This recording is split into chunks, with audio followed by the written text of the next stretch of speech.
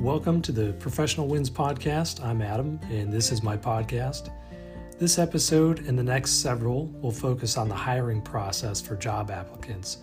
Today's podcast, we'll get a sneak peek inside the black box of hiring.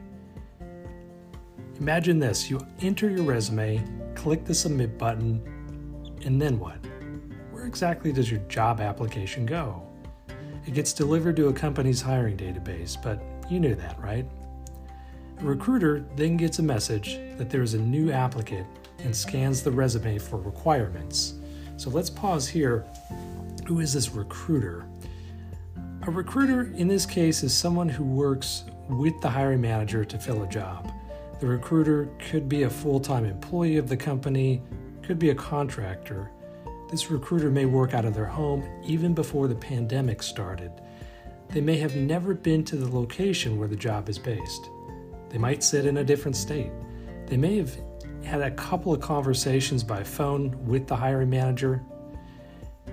Most important, this is not the only job the recruiter is trying to fill. It might be one of 50 jobs on their plate. That's right. When your resume hits that database, it's likely one of hundreds. That recruiter now has to scan it for basic requirements. A basic requirement could be the candidate must live within 50 miles of the job location in order to be considered for the position. If that address is 51 miles away, no matter how good the resume looks, the application is rejected. Imagine if the recruiter has 50 jobs to fill and 300 applicants for each job. That's 15,000 resumes.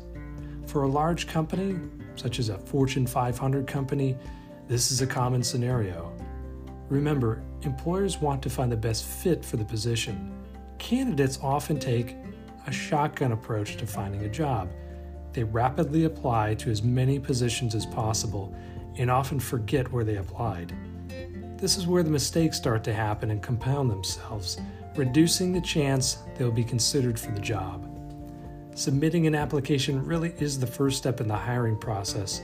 It assesses whether or not the person can follow basic instructions. Did they read the job posting, which contains minimum requirements? Let's follow your resume through the hiring process. In the next podcast, we'll look at the top 5 mistakes I've found applicants make on their resumes. Until next time, keep it professional.